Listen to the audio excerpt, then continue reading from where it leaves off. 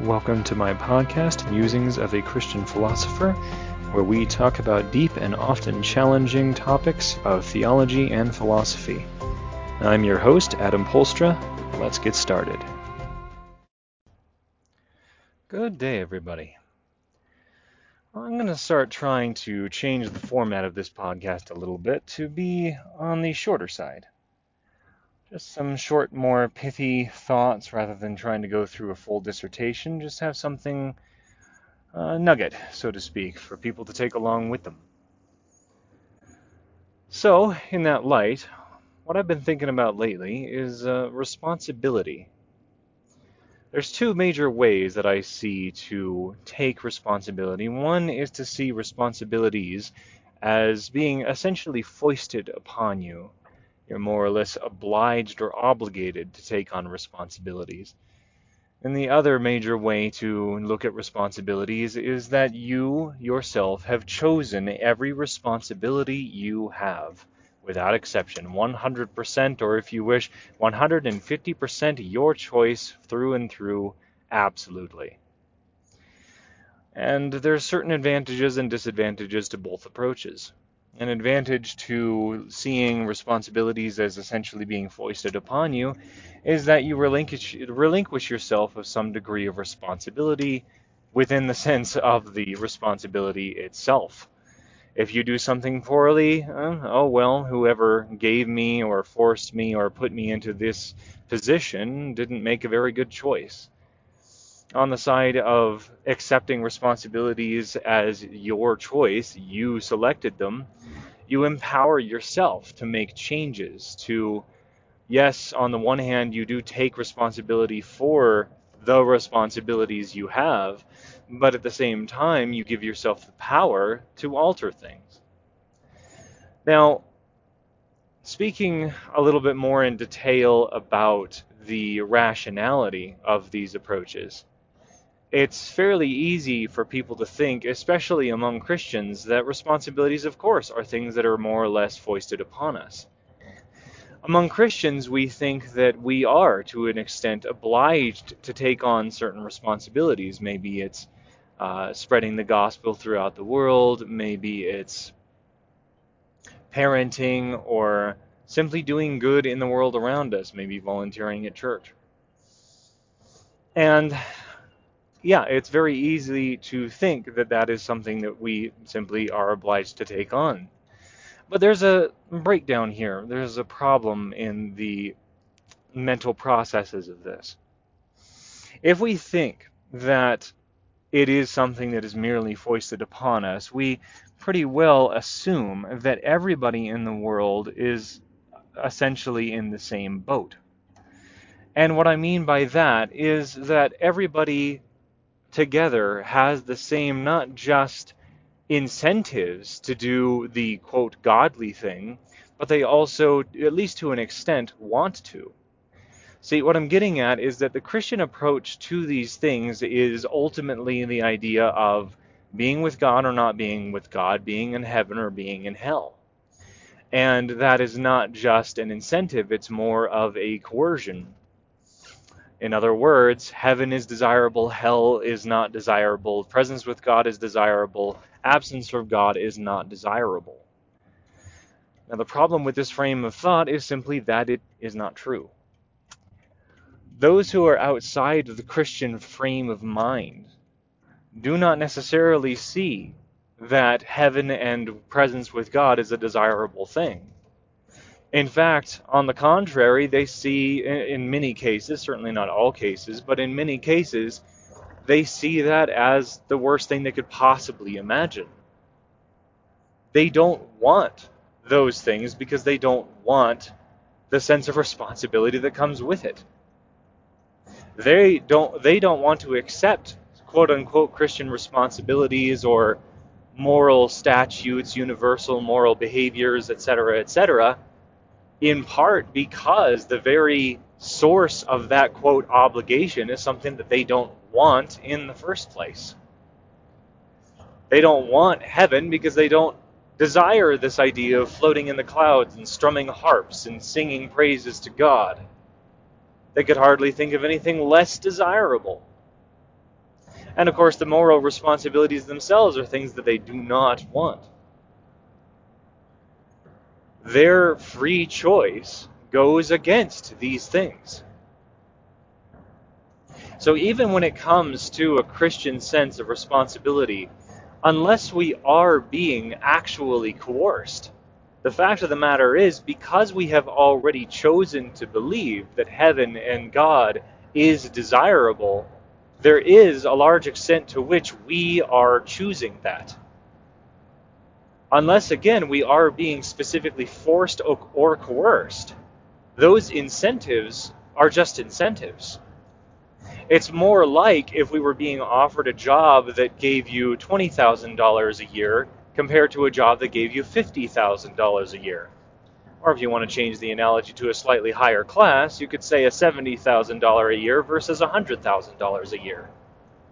Well, the fact of the matter is, you may be looking at, yes, more money per year, but also you may be looking at a job that is in a field that you very much desire, say, being around people or perhaps computer programming, compared to the higher paying job, which is in a field you want nothing to do with. Perhaps it's in HR or something like that. The point is that what we're dealing with in many of our decisions to take on particular responsibilities, jobs, whatever, is not a difference of being forced or not, what is coercing us or not coercing us into a particular choice. It's a difference of how much we actually want that thing. In the case of a job, if we define or justify ourselves more by how much income we make, we're going to be inclined towards the higher paying job, even though we may not personally desire it that much. If, on the other hand, we value, and I think rightly, being involved in organizations and things and relationships that also reward us, give us good feelings, if you will, or joy, or a lack of stress, then we're going to choose the position that makes less money. But in the end, we are making that choice. Now, here's the real rub in my mind. I wanted to go through that briefly, and I'll revisit it towards the end, but what I wanted to point out is that if you see responsibilities as being foisted upon you, I must do this, I'm obligated to do this. And it may very well be that when we first took on particular responsibilities, there was a certain degree of obligation. Now, I don't think that in and of itself is wrong. The question is whether or not that is a form of force or coercion, or whether or not it's just, or whether it is simply another form of incentive. If a sense of obligation did get us started, and that is the case, by the way, with my own job, it's a family business, and I wasn't involved at first. And then my parents came to me asking if I would want to get involved. Now, of course, as a job, it was certainly fine. But the fact that it is a business that my family started gave me a sense of sort of obligation. So I could have taken that, as many of us can, as a part of what brought us into that position. Maybe it's volunteering at a church, maybe it's going on a missions trip, or something like that among Christians, or some other similar example, like a family business, when it comes to just normal secular living in general. If it was something like that, it's easy for us to think that it was a responsibility that was foisted upon us. We had to do it. We have to make money just to live. We have to do this. We have to do that. If we put it into that frame, what we have just done is we have set ourselves up mentally to degrade whatever it is that we're doing. We're not free to be creative. We're not free to accept or reject. We're not free, really, to be proactive and increase what we're doing, increase our productivity in that thing. Why? Because we see it as barreling down on us. We see it almost as an oppressor. The motive structure in that kind of a frame is resistance, not cooperation. It is no wonder that so many people wake up each morning dragging themselves out of bed, because they see themselves as being obliged to do whatever it is that they are doing. They're somehow being forced. Now, if that is the case, yes, it causes us to be sluggish, to be stressed. even to be depressed. No wonder. But the question is, does that make sense? Is that reasonable? If, on the other hand, we accept our responsibilities as 100% chosen by us, again, even when we started with a sense of obligation. I, for example, started with a sense of obligation in reading my Bible. As a Christian, of course, that's something that I have a great deal of incentive to do. And those incentives include things like being a good person, understanding the mind of God, etc., etc. And for sure, I started with a sense of obligation. Part of my incentive structure to choose to start reading the Bible was obligation. But does that mean that I was forced to do it? No, absolutely not. At least I would not ascribe to that idea in the least. I, in the end, chose to do it. I, in the end, chose to take on the job that I have. I chose to start a podcast like I'm doing right now. I chose to start my Monday night conversation group. Whatever the incentive structure, unless somebody was threatening me with monetary loss or punishment of some kind or even death or something like that, unless I was being directly coerced or forced, I cannot say at the end of the day that I did not, at least to a large extent, choose to do whatever it was I chose to do. When I was offered the incentive with some included obligation to start working in my family's business, I could have said screw it and screw you too, and simply left it behind. I had every right and every power to do that.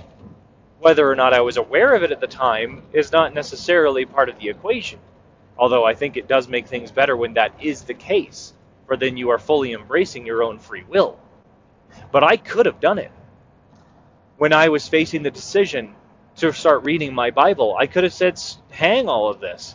Who needs it? I can find all the wisdom I want elsewhere, if I wanted it in the first place. I certainly could have done that. I chose not to. Again, I may not have been fully aware of that at the time, but I did have the ability. Now, going back, if I have chosen, therefore, to believe, which I think is accurate and reasonable and logical, that I have chosen every responsibility in my life that I have taken on, then what I have done to myself, what I have done to my psyche, is empowered myself to take ownership. It's a somewhat more difficult thing for us to do as Christians, because at the same time we are, yes, obliged to do a number of things. But if you pay attention closely to the scriptures, God does not ever force somebody to make a decision. He has incentive structures built into the system up the yin-yang. Absolutely.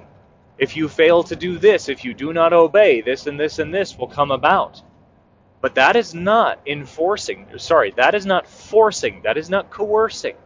He's simply telling you what's going to result if you make a choice. If you make a choice that is different than the one he wants. If you make the choices that he wants, there's an incentive structure that will help reinforce that. If you make a choice against him, there's an incentive structure to try to call the Israelites back. Doesn't necessarily apply to people outside of Israel, by the way. I think there are other incentive structures, all of which, yes, should ultimately lead people back towards the truth and towards God. But it's not quite the same as the Israelites. The Israelites had a little bit more instant karma based on their covenants. Anyways, the point being, you look, for example, in the book of, I believe it's Joshua. It's Deuteronomy or Leviticus. God specifically says, I have set before you life and death. Choose life. He encourages people of Israel to make their own free choice. So, if indeed every responsibility you have in your life is your free choice, you embrace the fact that you made that choice, What you have just done is delivered yourself from a great deal of stress and anxiety. You delivered yourself from a great deal of depression. And you've delivered yourself, in fact, from the obligation to continue doing what you're doing. If, in fact, you realize by choosing to own every responsibility that you have, you realize then that you don't like some of the responsibilities you have, then you may equally freely choose to discard that responsibility, perhaps to take on a new one. If you are obliged to keep your responsibilities, what option really do you have? Or to be more precise, if those responsibilities were enforced upon you, foisted upon you, then what choice really do you have to discard it? You're obliged to do it. You have to get up each day. You have to pull yourself out of bed, pull yourself up by your bootstraps to go begrudgingly to do your responsibilities. It's terrible. See, I don't think God himself puts that kind of pressure on us. In my opinion, we put it on ourselves. Christians, in fact, in my opinion, unless you're a Calvinist, should be among the least to do that sort of thing, to put upon themselves a sense of obligation and force to do whatever it is they have been responsible for doing. Yes, if you take on 100% responsibility and ownership for the things you are responsible for, you do own your actions. Yes, and that can be tough. But upon that very merit, you have empowered yourself to be creative, to change what you are doing, in taking responsibility for your actions, and therefore also admitting guilt in things that you have done poorly or wrong. You have empowered yourself to change that. You don't have to do it the same way. You don't have to have the same sense of dragging or resistance. In owning it, you can also own your success. You can own your changes. You can be proactive. So I encourage people, not just because it's good for us, but because I think it is rational and reasonable to own our responsibilities, to know fully that we chose every single one. That's all I had for today. Till next time.